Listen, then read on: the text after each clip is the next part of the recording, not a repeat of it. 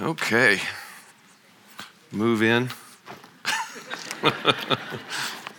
Greek Bible, English Bible, notes. Okay, we're all ready to go. Okay, how many people here for the first couple of days, the intimacy with Jesus thing? Okay, so you're scattered throughout. Well, I'm going to repeat some things. I hope that's okay. I couldn't come up with whole new introductions to the gospel, so.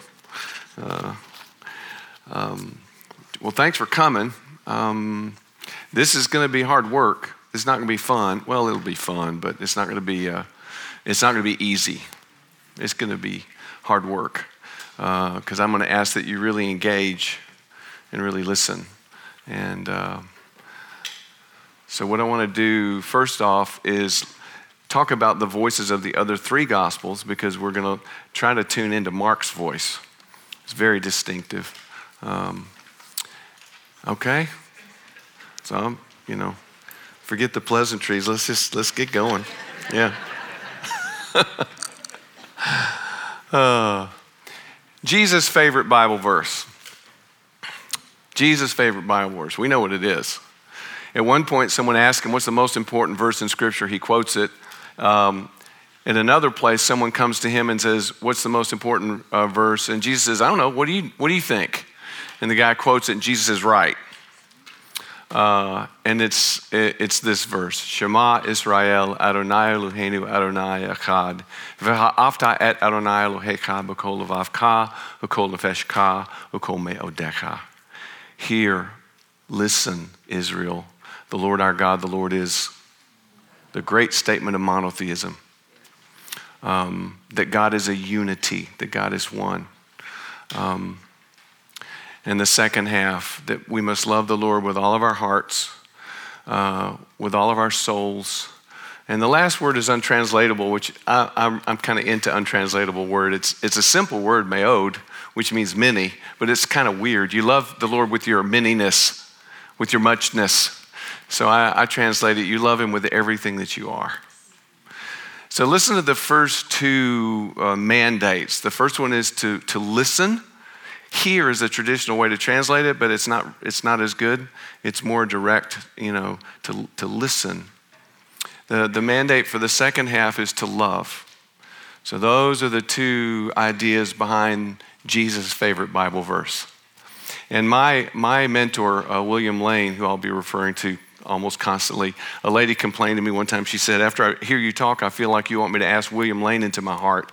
And I apologize, but the person who sort of turns you on to Scripture becomes an important person in your life. So I apologize if I'll try not to talk about him too much. But I wouldn't be here if it wasn't for him. So, but Dr. Lane used to say that what the Shema really teaches us, and in Orthodox Judaism, we pray this 3 times a day.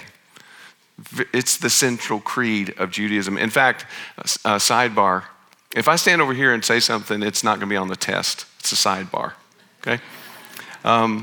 If you go, I take groups to Israel a lot. If you go with me to Israel, we have a friend, Moshe, who's a rabbi, and he has a trick question.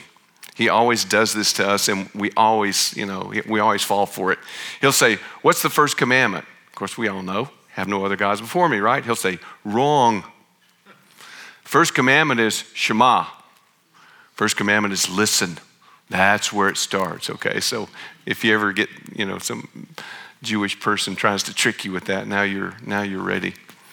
So, but Bill used to say that what the Shema really teaches us is that the best way to love God is to listen to him.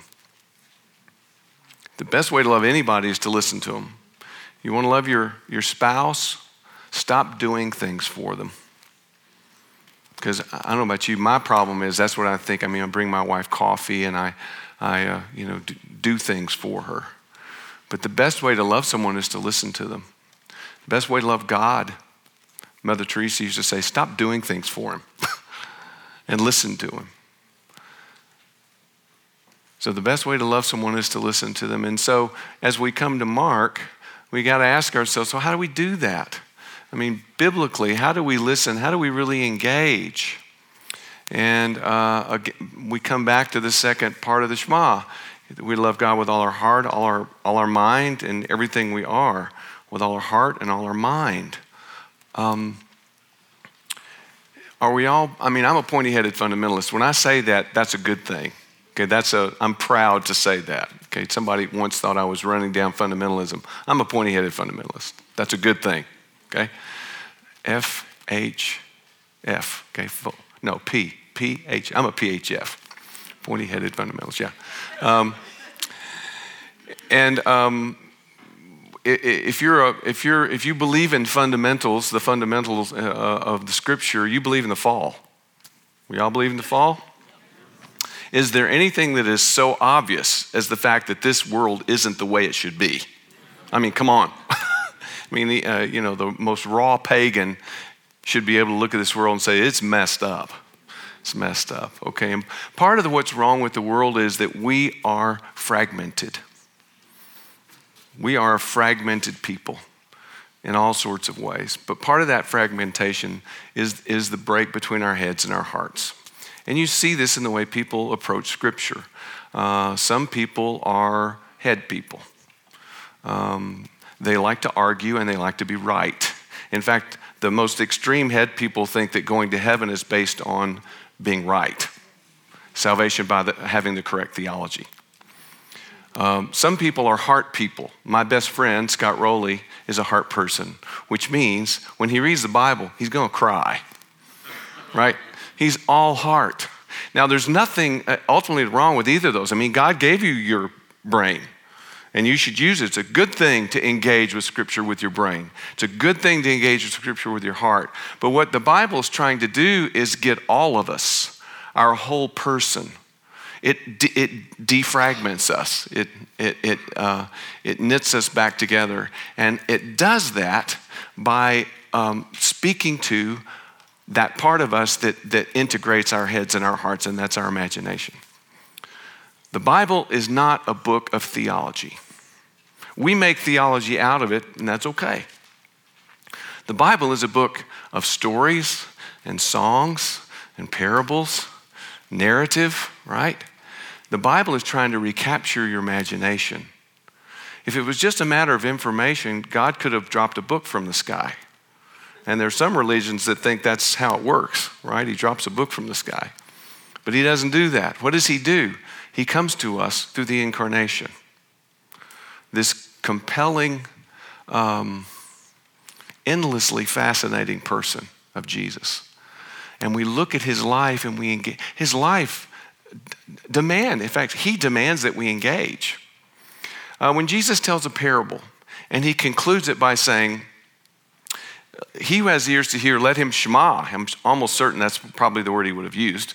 If you got ears to hear, then you better listen. That's Jesus' way of saying, if you don't engage with this, you're not going to get it. Right? Because that's not how he teaches. How does he teach? He steps up without any introduction, without any explanation, and he'll say something like, a man was going down the road and fell into the hands of men of violence who beat him and left him for dead. Then he'll tell a story.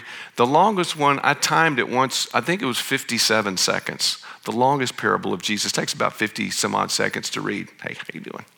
Okay? And then, with one exception, he walks off. He explains the seed parables. That's the only parable he explains. He explains those privately to the disciples because they're about to go out and spread the seed and they don't know what it is, and he has to explain it to them. Otherwise, he doesn't explain things because parables don't work that way. Okay? We think we're going to explain them and squeeze them dry and move them on. That's not how parables work, because the Bible and Jesus' teaching and his incarnation is trying to engage all of us. And if you don't engage, you're not going to get this. It's not point 1, point 2, point 3, okay, this could be on the test. That's not how we learn. That's not really how we learn. So that's what we're going to do. We're going to love God by listening to this incredible document, the Gospel of Mark, and all kinds of stuff is going to happen. All kinds of cool things are going to happen, okay? So when we engage, when we listen, what are the things we listen to? I think I've got 3 or 4. Sometimes I can't remember the 4th one, but here's the first one we listen to. When we're listening to Mark with our imaginations, first thing we're going to listen to is the voice of Mark. And that's why we're going to take time to listen to the voices of the other 3 Gospels. They're all obviously distinctive people with distinctive backgrounds. I can teach you about a dozen basic principles, and you'll hear a verse and you go, oh, that sounds like Mark. If the word amaze is in the verse, that's Luke. If it's a story about a person who should get it and doesn't, and a person who shouldn't get it and does, that's Luke. If it's a statement that helps to identify who someone is, that's probably Matthew. If it has the word kingdom in it, it's probably Matthew. There's some basic principles. Their voices are, of course, they're eloquent voices, but they're all different. And the older I get, the more I appreciate the nuances. Now, if you're like me, I grew up in Sunday school. They said Matthew, Mark, and Luke, synoptics, right? They're basically all the same. And then John, 92% unique. So you lump the synoptics over here, and then we all love John anyway, but John is 92% unique. But the more I've studied the other 3, the synoptics, the with one eye, that's what synoptic means, with the one eye gospels, the more I've appreciated how different their voices are. So the first thing we listen to is the voice, okay? Second thing we listen to is the life situation, if we can determine it, the life situation of the book or the letter. This works with Paul too, by the way. It works marvelously with Paul. Who is Mark writing to? And in the situation with Mark, we know the life situation of Mark very well. Luke, we're not really sure. I've got a really cool idea that I hope is true, but we don't really know about Luke. Matthew, we have a good idea. John, we have a very good idea who John is speaking to. Okay, so you listen to the voice of the author. You listen to the life situation, and then this is kind of a fun one. You listen to what they don't say. Because part of communication, like 90% of it's nonverbal.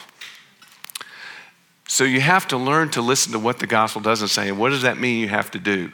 That means you have to become so familiar with the other 3 gospels that you recognize, wait a minute, he just left something out. And Mark is a fun one to do that with.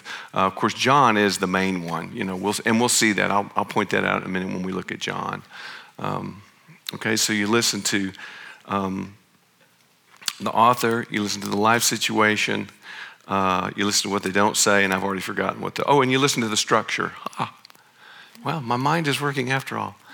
You listen to the structure, and that sounds so boring, but it's not boring at all. It's actually really exciting to see the structure of the gospel.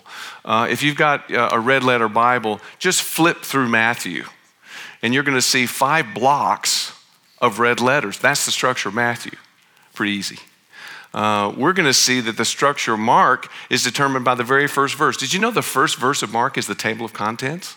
Really interesting. Mark isn't based, it's in 2 parts. So you learn to listen to the structure, okay? So that's pretty basic. So let's listen. Let's talk about the four voices. And we'll start with Matthew, although Matthew wasn't. We don't go in chronological order. We'll go in the order that they are in the Bible. Let's talk about Matthew. Matthew is a hard gospel to do some of this with. First of all, we know virtually nothing about Matthew. Matthew's not even his name. What's his name? Levi, right. I'm convinced, and I'm going to be blatantly honest with you. I'm not going to play the game that sometimes teachers play. My academic reason for thinking this is because I really want this to be true. I'm just being honest with you. I don't think, obviously Matthew's not his name. I'm convinced that Matthew is a nickname that Jesus gave him. Why do I think this? Because he gave other disciples nicknames. We know Peter. Peter's not his name. What's his name? Simon, right? Cephas. Boanerges. Didymus. So we have 3 or 4 examples of nicknames. And I think Matthew is a nickname that Jesus gave me. How have I come to believe this? Well, community that I've spent a lot of time in lately, in the last 30 years, people give each other nicknames. Now, in my community, we never did that, but when you're accepted, you get a nickname. We got a guy in our group named, his name is Morris. And this is in the public housing area of where I live. We have a Bible study, that kind of thing. Morris. And Morris came to Bible study one time with his flip-flops on, and one of his toes was missing. And I said, Morris, you gotta tell me, what about the toe? He says, have you ever heard of a 410 shotgun? He shot his toe off when he was 14 years old. So guess what his nickname is? Mow the toe. Yeah, mow the toe. I still don't have a nickname yet, and I want one so bad because I don't feel like I'm part of the community yet. But so anyway, I'm convinced that Matthew is a nickname, a term of endearment. We know he's a tax collector, and I think it's been way overpreached. We do know that tax collectors were outsiders. They were looked upon as traitors. They are listed in the Mishnah along with murderers and adulterers. Okay, we know all that. But guess what? In the ancient literature, there are very few complaints against tax collectors. They're just part of this whole corrupt, system that is Rome, that is squeezing the people dry. And one of the great indications we have is when one of the tax collectors comes to John the Baptist. He's repentant. And he says, what do I do? And remember what John said? Don't take more than you're supposed to. So that's kind of who Matthew is. There's a very good chance that one of his brothers is a disciple of Jesus. And this is how we figured that out. In one list, Matthew is described as the son of Alphaeus. And in a different list, James, we call him James the Less, James is described as the son of Alphaeus. There are two men who are in different places described as the son of Alphaeus. So if that all holds together, they're brothers. You know what that means? That means that half of the disciples are brothers. How cool is that? Okay, another sidebar. What does that mean? I just said, what does that mean? I'm learning to ask that question, and I want you to learn to ask that question. So I'm in Israel last year, and this rabbi that I referred to, I'm talking to him, and we're talking about whether Jesus is kosher or not, having this discussion. Because I want to pick his brain. See, he has a very high tolerance for Christians. He's a good, sweet guy. So I said, of course he's kosher. He goes to Jerusalem 3 times a year. For goodness sakes, he walks all the way down there. One route is 90 miles. One route's 120 miles. He does that 3 times a year. And this rabbi says, yeah, but what does that mean? I said, what are you talking about? He said, what does that mean? I said, why don't you tell me? He said, it means that Jesus spends 3 months out of every year walking back and forth to Jerusalem. That blew my mind. So I'm starting to learn to ask this question. When you have a fact, you stop and ask, but what does that mean? What does it mean that he's from Galilee? What does that mean? What does it mean that he's kosher? So anyway, sidebar's over. You'll get tired of sidebars before it's all over. So we know he's a tax collector. We see him in Capernaum, so we just sort of assume that he lives there. There's a major trade route, one of the oldest roads in the world, by the way, that goes right by Capernaum. But he doesn't open his mouth. Doesn't say a single word. So we don't have that. So there's Matthew. So it's somewhat mysterious. One of the most concrete things we know about Matthew comes to us from one of the church fathers, one of the very earliest church fathers, Papias. And Papias tells us that Matthew collected the logia of Jesus, the sayings of Jesus. Now that makes sense to me. He's a tax collector.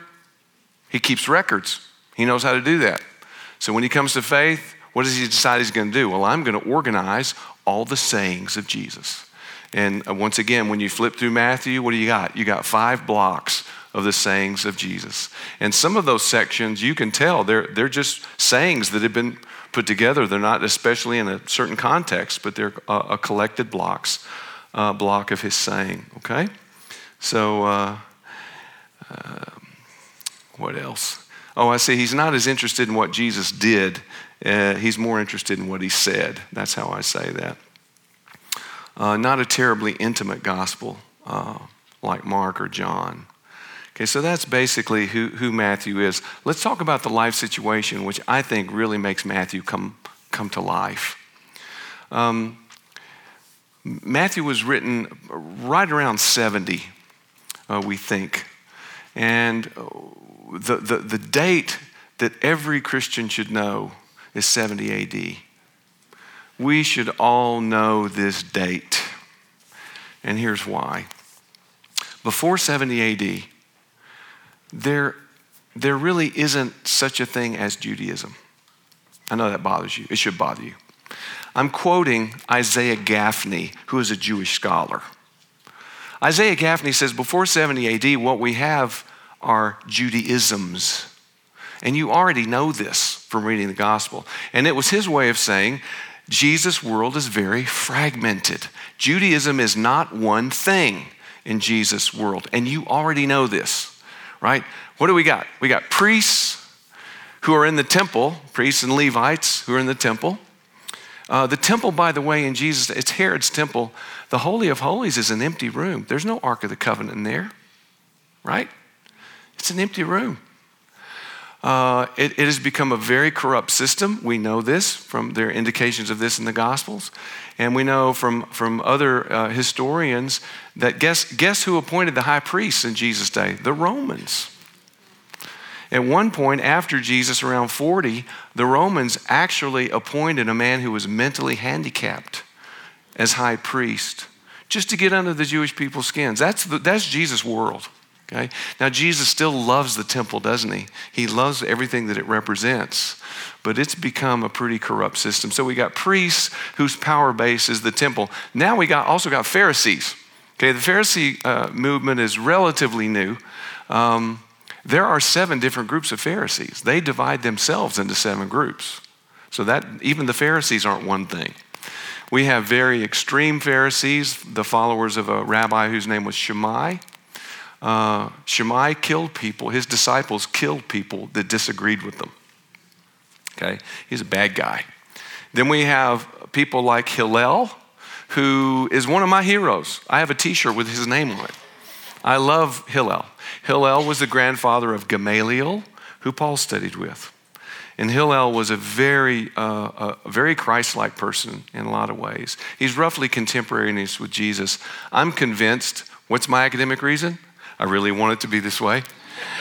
I'm convinced that when Jesus is 12 and he talks to the teachers in the temple, I'm convinced that one of those people is Hillel. Because at that point, Hillel was part of the temple movement. He was helping Herod build the temple because he was an expert in scripture and that sort of thing. But Hillel was this lovely man who introduced the idea that Shammai would say, when you stand before the judgment seat of God, if you're righteous enough, God will set aside your sins. Hillel said, no. He washes them away. Hillel was that sort of person. Hillel loved Gentiles, had a great heart for Gentiles. Shammai said, when God created Gentiles, he made a mistake. Now figure that one out from an Orthodox rabbinic point of view. So anyway, so we got the Pharisees. Got priests over here with the temple, that's their power base. We got Pharisees over here, and their power base is the synagogue. We know so little about the synagogue. We don't even know where it started. It must have started in Babylon, but scholars can't find this, they can't figure this out where it started. But we have these local synagogue, means gathering. People get together. And that's where the Pharisees sort of do their thing. So then we have the Essenes, right? Out in the wilderness, but they also have a neighborhood in Jerusalem. The Essenes are these people who say, we're going to be as pure as the high priest, okay? We have the Herodians. We're not really sure who the Herodians are. Some people think that Herodian is the New Testament's name for Essene. That's the New Testament writers, that's what they call the Essenes. We don't know. There's so much we don't know. Then we have the followers of John the Baptist. Who in the world is this guy? He's baptizing Jews. You don't baptize Jews, you baptize Gentile converts. And he's doing his thing in the Jordan, and the Jews are sitting there arguing. They're saying, is this ceremonial cleansing? What is this guy doing? John the Baptist. And we're going to see from Mark's gospel that Jesus ministry begins with John the Baptist, and they're cousins, by the way. How cool is that? They're cousins. And into this mix. Oh, and by the way, no one agrees on anything, and you know this as well from the Gospels. They don't agree on canon. There actually isn't a canon yet. The priests only accept the Torah. They do not accept the prophets. Have you heard what the prophets say about the priests? Right? No, they don't like the prophets, so they only accept the books of Moses, the Torah. The Pharisees, they love the law and the prophets. No one knows what to do with the wisdom writings, Job, Proverbs, Psalms, Ecclesiastes, Song of Solomon. It's not until after 70 that we have the law, the prophets, and the writings. That's a post-70 thing. So anyway, have I made my case? Very fragmented. And into this world comes Jesus and his ministry.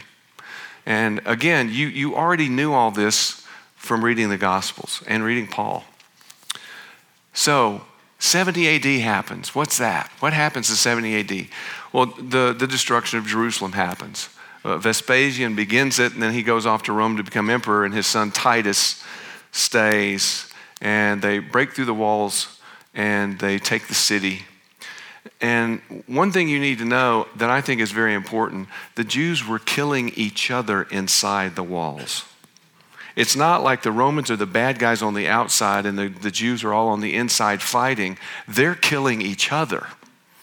The more observant, pious Jews are killing the less, and their mothers that are taking food out of their babies' mouths. And there's one horrific story in Josephus about a woman who actually cannibalized her own child. The fall of Jerusalem was just horrific. But anyway, the Romans come in, they set fire to the temple, burn it to the ground, and Judaism becomes one thing. That's why 70 AD is important. After 70 AD, Judaism is one thing. It's Phariseeism. Because the Pharisees are the only group left standing. See, temple's gone. Priests, they're done, right? Priests, Levites, you're done. Essenes, Romans killed all of them. And what happens, and we have this from multiple sources, mainly Josephus. Josephus is our best source. But two Pharisees, two very well-known Pharisees came to Titus and they said, "We are no threat to you." One of them was Josephus. The other one was a man whose name we should all know as Christians. His name was Yohanan ben Zakkai. Yohanan John ben, son of Zakkai, Z-A-K-K-I. He came to Titus and said, "Give me the city of Yavne, and I will go there and we will reform Judaism." And Titus says, "You can't stay in Jerusalem." The Jews were kept from Jerusalem, right? They weren't allowed back. So Yohanan ben Zakkai goes to this little city called Yavne and reforms Judaism. And that's when we have law, prophets' writings, belief in resurrection, belief in angels. We have a synagogue service. Before 70 AD, we don't know what the synagogue service was like. Now, we believe that the synagogue service that they gave us was based on, an earlier pattern, but we just don't know. We see Jesus standing up and reading from the scroll of Isaiah. Is it Isaiah or Jeremiah? Isaiah? Okay. I should know that. But we don't know. But after 70, we have a synagogue service. We have Judaism as one thing. And that is so important if we're going to understand the Gospels. Because Mark is written before. And Matthew was written, we think, right around 70. Why do we think that? Because part of what happens when Judaism becomes one thing is that we've got to get the Christians out. Right? The life situation of Matthew, it's at a time when Judaism is reforming, and part of that reformation, the Nazarenes, the followers of Jesus of Nazareth, that was one of the first things they called us, Nazarenes. We've got to get them out. And how do we do that? It's very interesting. In Yavne, they came up with the 18 benedictions. It's still prayed every Sabbath in the synagogue. It's called the Amidah. Amidah means to stand up. You stand up when you pray, and that was a new innovation too. Praying together, that was a new innovation. See, when Judaism becomes one thing, all these things change. So we got the 18 benedictions. I'm going someplace. I can sense I'm losing. I feel the energy go down in the room. This is going to be cool. I'm going to make this cool in about 2 minutes. Okay? So Yohanan ben Zakkai, they're over here in Yavne, and they're reforming Judaism, and they say, we're going to have a synagogue service. We're going to have 12 or 18 benedictions. So let me read a couple of them that they came up with. Here is number 1. O Lord, open my lips, and my mouth shall declare your praise. Blessed art thou, O Lord, our God and God of our fathers, God of Abraham, God of Isaac, God of Jacob, the great and mighty and most revered God, who bestows chesed, loving kindness, and is the master of all things. I could pray that in my church, couldn't you? I say amen. Great. Way to go, Yohanan. Okay, here's another one. Here's 4.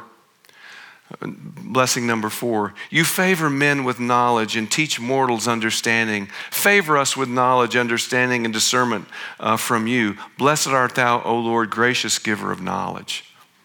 Awesome. I can pray that. Let me pray number 12.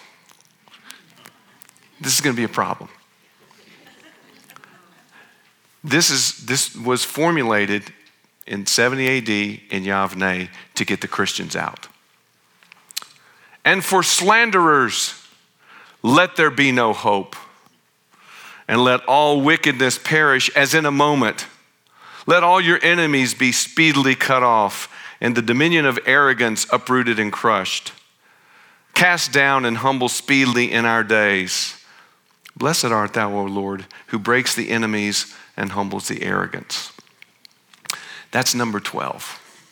It was a prayer, and the original one, I've got an older version that came from Egypt that contains 2 words, the Nazarenes and the Minim. The Minim means heretic. We were the Minim. We were the heretics. You know, the Romans called us atheists. That's the world of Matthew's readers. That's why I'm making such a big deal of this. The world of the readers of the Gospel of Matthew, these are Jewish believers who are sitting next to their Jewish brothers and sisters in the synagogue, and all of a sudden we have a new synagogue service that includes a curse on us. What happens when you're a Jew and you're kicked out of the synagogue? You don't know who you are anymore. You lose your identity, right? You know the phrase, you're dead to me? That comes from Judaism. If you have a child that converts, that's what you say. You're dead to me. You no longer exist. And you're not just thrown out of a building, the synagogue. You're thrown out of Jewish life. No Jewish person can give you food. No Jewish person can let you in their house. Okay? Those are the readers of Matthew's gospel. See how important it is to understand the life situation? And so how do we see this in Matthew's gospel? We listen to what the other gospels don't say. And Matthew is the only gospel in which Jesus says, you are the light of the world. And John, he says he is, and he is. But Matthew remembers, at one point Jesus told his followers, you're the light of the world. Only in Matthew. You're the salt of the earth. Only in Matthew. Jesus is telling them who they are because they don't know who they are anymore. And most importantly, we all know the major theme of Matthew. What's the word he uses? I mean, every couple of verses, he uses the word kingdom. Matthew is all about the kingdom. That's his major theme. Why is that his major theme? Because he's telling his readers, you are not disenfranchised. You are part of a kingdom, and Jesus is the king. That's why kingdom is so important. John is not interested in the kingdom, not so much. The other gospels aren't so much interested. But for Matthew, it's very important because he's speaking to the life situation of the people he's writing to, okay? So have I beat that horse to death? Yeah, let's keep moving. Let's talk about Luke. Have you, let me read to you where they meet. I bet you haven't, I'm guessing you probably haven't seen this. Have you ever read the passage where Luke meets Paul? Say no. No, Michael, why don't you tell us? I'd be glad to. I'm not going to tell you where it is. Just listen. They went through the region of Phrygia and Galatia. They, listen, had been forbidden by the Holy Spirit to speak the word in Asia. Does that bother you? That bothers me. The Holy Spirit doesn't want them to go up to Asia? That's weird. Nothing like that is said anyplace else in Acts. When they came to Mysia, they tried to go into Bithynia, but the Spirit of Jesus did not allow them. What? What's happening? They try to go north, and the Holy Spirit says, no, can't go here. They try to go south, Spirit of Jesus says, no. They're being funneled to Troas. They tried to go to Bithynia, but the Spirit of Jesus did not allow them. Passing by Mysia, they went down to Troas. During the night, Paul had a vision in which a Macedonian man was standing and pleading with him, cross over to Macedonia and help us. After he had seen the vision, we immediately made efforts to set out for Macedonia. They becomes we. And who's the writer of Acts? Luke. That's where Luke joins them. How cool is that? If you don't think that's cool, there's just something wrong with you. That's cool. Okay. We know a lot about Luke, don't we? We know a lot about Luke. We know he was a companion of Paul. They have this sort of interesting relationship. Paul refers to him first in Philemon as just one of his fellow workers. By the time he writes Colossians, he refers to him as his dear friend. And he's clumped with Demas, Luke and Demas. By the end of his life, in 2 Timothy 4:11, Paul will say, only Luke is with me. So Luke is a remarkable man. Paul refers to him as a doctor, as a physician. So we know he's a doctor. And I want to make a very strong case for the fact that I believe Luke is a slave. Let me give you my reasons. First of all, he's a doctor. And in the first century, most professional people were slaves. What a slave culture does to you, it doesn't make you aspire to be anything. It makes you aspire to do nothing. I'm from the South. We had a slave culture. No one aspired to be doctors and lawyers. They aspired to be the planter elite who did nothing. That's what slavery does to you.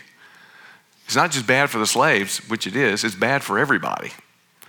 So in the first century, most professional people were slaves. Most doctors were slaves. And interesting enough, one emperor, can't remember his name, but at one point there was an emperor, gosh, it's right on the tip of my tongue. I'm tempted to make up an emperor's name, but I won't do that to you. Domitian. Domitian closed the medical school. The major medical school in the first century was in Pergamum. He closed it to slaves. He said, too many slaves are becoming doctors. No more slaves can study at Pergamum. So I think it's a pretty good case. But for me, one of the best cases of the fact that Luke is a slave is he has a slave's name. Luke is a slave name. And it's really interesting how that happens. Here's your big word for the day. Why use a little word that everyone can understand when you can use a big word that nobody understands?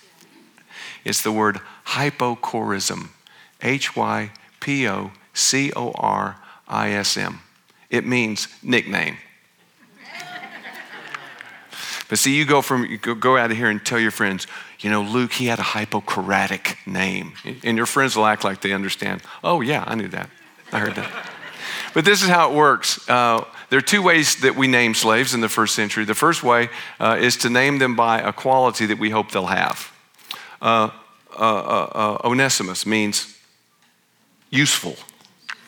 Onesimus is a slave. I mean, don't you just want to smack the people that, I'll pay you $100 for this guy. Okay, your new name is Onesimus because I hope you're going to be useful. You just want to smack them.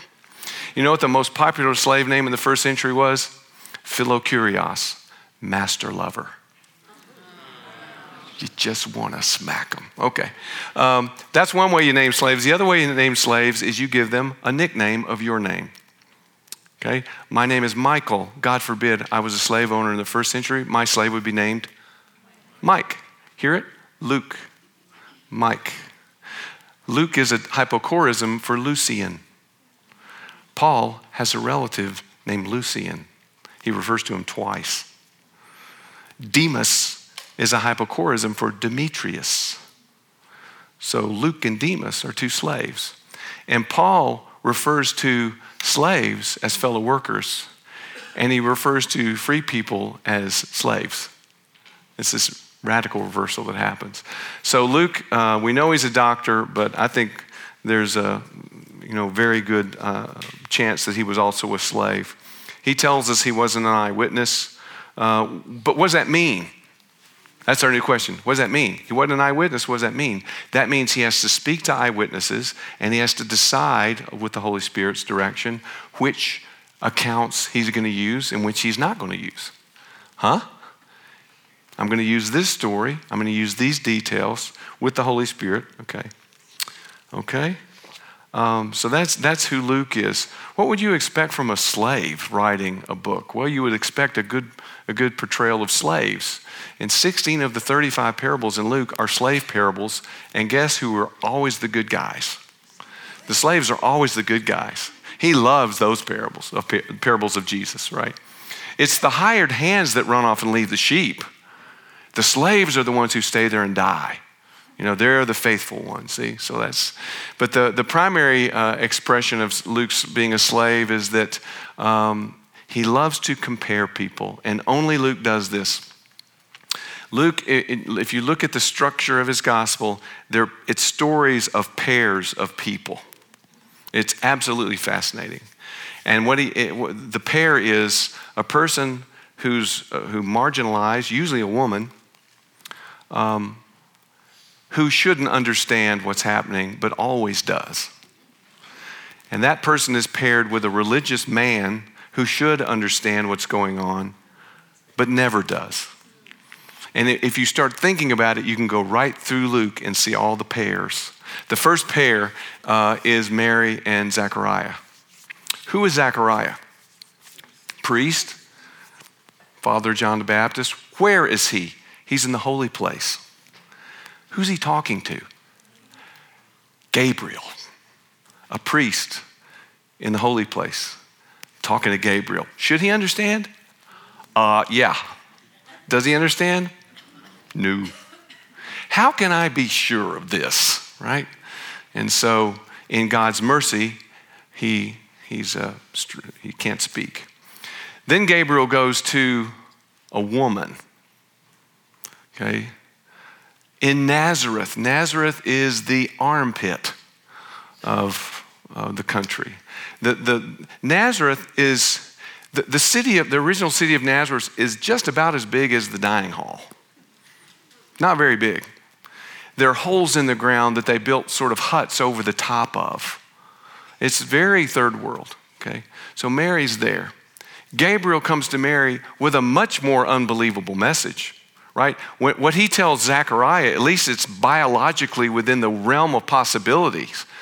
Elizabeth's going to bear your son, he says. So it's, I don't have to get into the details. We all know where babies come from, okay? But what does Gabriel tell Mary? See, virgin conception. And she immediately gets it. And what does she say of herself? Behold, the slave of the master. That's what more literally, that's what it means. She uses the word, at least Luke uses the word doulain. The Greek word for slave is doulos. It's a feminine form. Behold, the slave of the master. See? That's what he's interested in. And that's exactly what you would expect. Zechariah and Mary, the centurion and the Jews, Simon, the Pharisee and the sinful woman. You can go on and on. The Good Samaritan, right? The people who should get it, priest and Levite, they don't get it. Who gets it? Samaritan. He's the last person in the world who should get it. And Luke loves that story. And only Luke tells that story. The rich man and Lazarus, the healing of the 10 lepers, the tax collector and the Pharisees. I can go on and on with this. The rich young ruler and Zacchaeus, the rich men and the poor women. It goes on and on and on. So that's what comes from listening to Luke. and listening to his life situation and who he is and who he was writing to. His life situation is hard. Frankly, we just don't know. We just don't know. Let me give you the coolest idea. My mentor, this was one of his theories. He believed that Luke Acts was a cover letter for a collection of Paul's letters that were submitted at his trial. And then it was circulated by the church. That makes pretty good sense to me. And, mystical reverence for Bill Lane. So if he said it, it's got to be right. It's got to be right. If you read it, Luke, as a cover letter, it's interesting that there's always this pronounced the emphasis on the innocence of people. See, Paul is no threat. Peter is no threat. Jesus is no threat to the Romans. And so anyway, that's an interesting. So there's Matthew and Luke. Are you good? Okay, am I hosing you down too much? Okay, let's do John real quick. John. We know a lot about John, don't we? We know a lot about John. We know his brother's name. We know his father's name. Come on, right? Did you know that there's a very good chance that he and Jesus are first cousins? You ever heard this? It's really cool. Let me give you the evidence. During the resurrection, after the resurrection, there are three women who go to the tomb. They are referred to sometimes as the three. The first two are named, so we know who they are. The third person is designated three different ways. Now, that might mean it's three different people. I'll give you that. But it may be that this person is the same person and she's being described three different ways, and I really want it to be this way. Okay, I really want it to be this. I'll give you the references.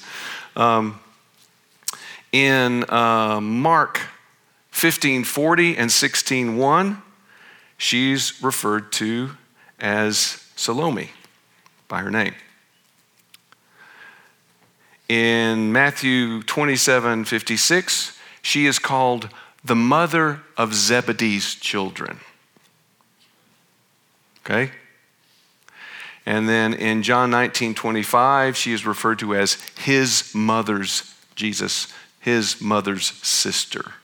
So if his mother's sister, that means Salome and Mary are sisters, if she's Salome. And she's also the mother of Zebedee's children. So that makes John Jesus' first cousin, which makes sense. You know, the fact that Jesus would entrust his mother to John from the cross, that now makes sense.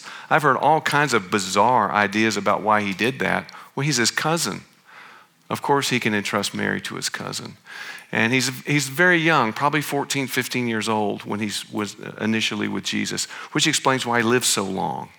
When he writes the Gospel of John, Peter's been dead for 30 years. Think about that. Paul's been dead for 30 years. He writes around 90 or 100, and he's 100 years old as far as we know. So that's John. I think the most important thing you have to remember about John is he's the last living disciple. They're all gone, except John. I picture him as kind of, what happens with old people? It's happening to me, actually. You get kind of folded up and your eyes don't work so well. And you know what you do? If you ask me, if you were to say, Mike, tell me about your life, you know what I'm going to do? I'm going to tell you about people.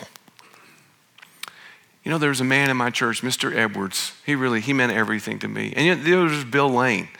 Bill Lane, I wouldn't be here if it wasn't for Bill. I've already been talking about Bill. And that's exactly what John does. John is the only gospel that has long passages of Jesus talking to one other person. Only John does that. Only John does that. And if you think about it, you can think of those people, right? Nicodemus, Nathaniel, woman taken in adultery, that whole long section, just one other person. I got a list someplace, but there are about 15 examples of long passages of Jesus talking to just one person. The man born blind, that's a whole chapter about that one guy. And I like to think anyway that's due to his age. Maybe I'm just trying to identify with him. The other thing the other thing that's important about John is that its uniqueness. I mean, Matthew, Mark, and Luke, he knows those gospels.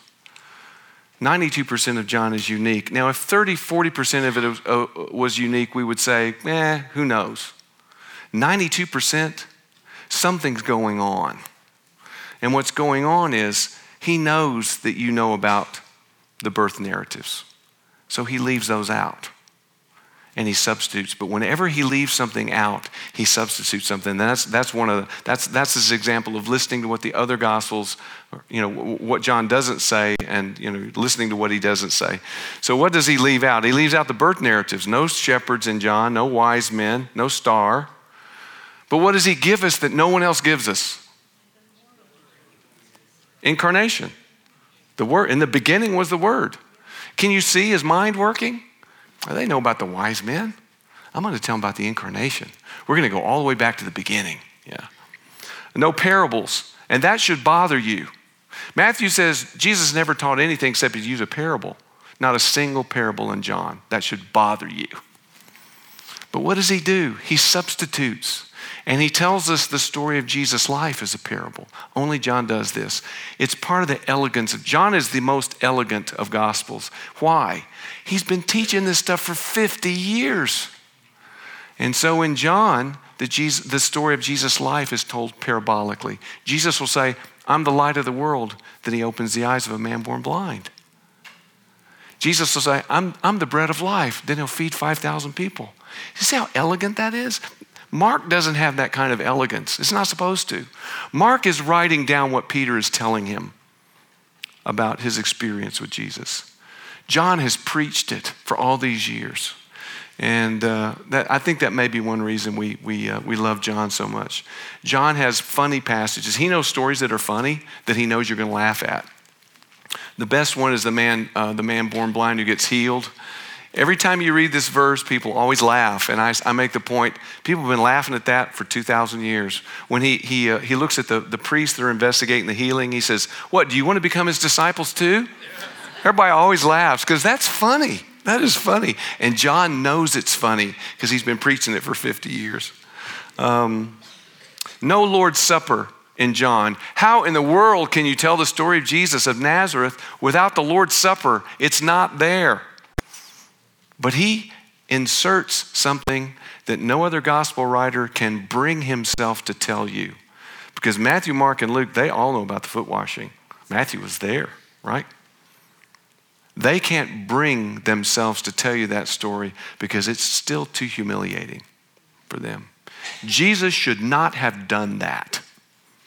When Peter says, you ought not to be doing that, Peter's right. It's like when John the Baptist says, I shouldn't be baptizing. You should be baptizing me. You ought not to be doing this. Peter says, you ought not to be doing this. And Jesus says, if you don't get this, you don't get me. This is who I am. And only John, all those years later, can bring himself to tell us the humiliating story of the Son of God kneeling and washing the feet of these knuckleheads. Okay? Only John can tell you that story. We can go on and on. One really fun, interesting thing that only John does, this is one of the things that you can learn to listen to. Only John whispers. It's the only gospel that whispers. And when I say that, he's the only gospel that explains things as an aside. I think there are 3 of them in Matthew. Mark has 5, but Mark he's usually translating Aramaic. He's telling you, Talitha Kumi, his little girl get up, and that sort of thing. But John will say things like, Jesus already had in mind what he was going to do, and so he did it this way. Or the boat was 100 yards from the shore. He's constantly explaining things that he knows you need to hear in order to understand the story. Why? Because he's been telling these stories so long. And that's one of the things I love about John. It's the only gospel that whispers. Okay? So those are the voices of the other 3. We got time? Yeah, I'll go on and we'll start to talk about Mark. Let's talk about Mark. That's what we're going to spend the rest of our week on. Mark, sweet Mark. Mark is the perfect person to write the first gospel. absolutely perfect. He's the guy. He's not just some faceless name. He's a person that we know a fair amount about.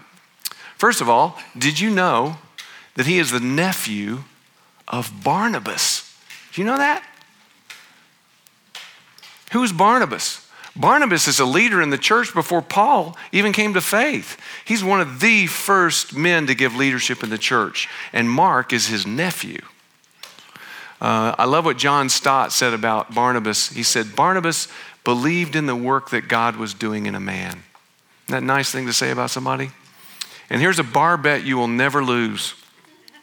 Ask somebody, who's responsible for half the New Testament? People say, Paul? Nope, 23%. Luke? Nope, 26%. Who's responsible for half the New Testament? Barnabas. If it wasn't for Barnabas, we wouldn't have Paul, right? When no one else believed in Paul, who did? Barnabas did. He takes him to the pillars and sort of affirms Paul. And Barnabas has some authority because they'll listen to him. And when Paul didn't believe in Mark, who believed in Mark? Barnabas did. Okay? So we wouldn't have Mark if it wasn't for Barnabas. We might not have Paul if it wasn't for Barnabas. So you will never, I'm not encouraging you to bet, but if you're pressed against the wall and it comes up, it might come in handy. So he's a cousin or a nephew. We're not exactly sure what that word means, but he's related to Barnabas closely. We get that from Colossians 4:10, by the way, if you're writing down references. We know he's a disciple of Jesus. His mother was one of the first disciples. When the first time we hear his name actually is when Peter gets busted out of prison and he goes to Mark's house. Mark is his mother, the church is meeting in her house praying for Peter. And when Peter gets busted out of prison by the angel, he thinks, well, I need to go to Mark's house. This guy who becomes the writer of the first gospel. How cool is that? And I love that image. Peter's in prison. It's just like us. Don't roll your eyes at them because you're just like them. They're praying for the release of Peter, and all of a sudden, Peter's at the door. Well, it can't be Peter. It must be a messenger from Peter, right? No, the prayers were answered, but they can't believe that their prayers are answered. And I really believe, because I really want it to be true, is that the Lord's Supper happened at Mark's house. I have absolutely no evidence for it. I just really want it to be true. If they're there praying at his house, come on, give me that. Think? Just don't be dogmatic. Never be dogmatic about what the Bible's not dogmatic about. Some people think he makes a little cameo appearance in 1451. When I'm teaching high school students or junior high students, I say, it's okay for you to read all the other gospels. Don't read Mark because there's nudity in it, right? And all of a sudden I hear, but we know that story, right? In the Garden of Gethsemane, a young man has come to warn Jesus, and you can reconstruct it. I heard a wonderful reconstruction. The soldiers going out to arrest Jesus pass by the house coming out of Jerusalem, Mark's house. He's in bed, hears them goes by, jumps out of bed, runs to warn them, gets there late. They grab the sheet. He spins away and runs away naked. Okay. That's Mark. And I also believe, again, I just believe this. I want it to be true that the man who's carrying the water jar that the disciples follow to set up the Last Supper, I think that's Mark. I just think it's a cool idea. I just think it's a cool idea. Okay? But the most important thing you need to know about Mark is that he became a disciple of Peter. The most important relationship next to Jesus, obviously, if we're going to understand Mark, is his understanding his relationship with Peter. With one voice, all of the church fathers agree that it was the early church came to Mark and said, please write down Peter's testimony. Okay? They saw the persecution coming, and they asked Mark to write it down. This is Clement of Alexandria around 150. When Peter preached the word publicly at Rome and declared the gospel by the Spirit, many who were present requested that Mark, who had for a long time been his follower and who remembered his saying, should write down what had been proclaimed. Papias, who I referred to as the guy who spoke about Matthew, Papias says, and he's 103, Mark became Peter's interpreter and wrote down accurately all that he remembered of the things said and done by the Lord. Irenaeus 140 says, after their deaths, Mark 2, the disciple and interpreter of Peter, handed on to us in writings the things proclaimed by Peter. Those are very early witnesses, and there is no disagreement. The Gospel of Mark is the testimony of Peter. And the disciples referred to as Peter and his companions, right? Jesus says at the resurrection, go tell the disciples and Peter. The first person Jesus meets in Mark is Peter. So and I think the emotionality of Mark Jesus is the most emotional, and we'll count adjectives. We'll be that geeky this week. There are more adjectives describing the emotions of Jesus in Mark, far more in Mark than any of the other Gospels. So that's a very important part of understanding who Mark is. Oh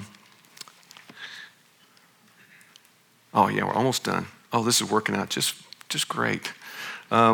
Finally, the life situation of Mark, and we won't go into it. We'll go into it later as we see it in different passages. But what you need to know about Mark, we know that it was written around 64 because it was written just after the fire in Rome. Rome burned down 64. Nero set the city on fire. He wanted to build himself a house. We know Nero, right? We know Nero. He's a nut. He is a nut.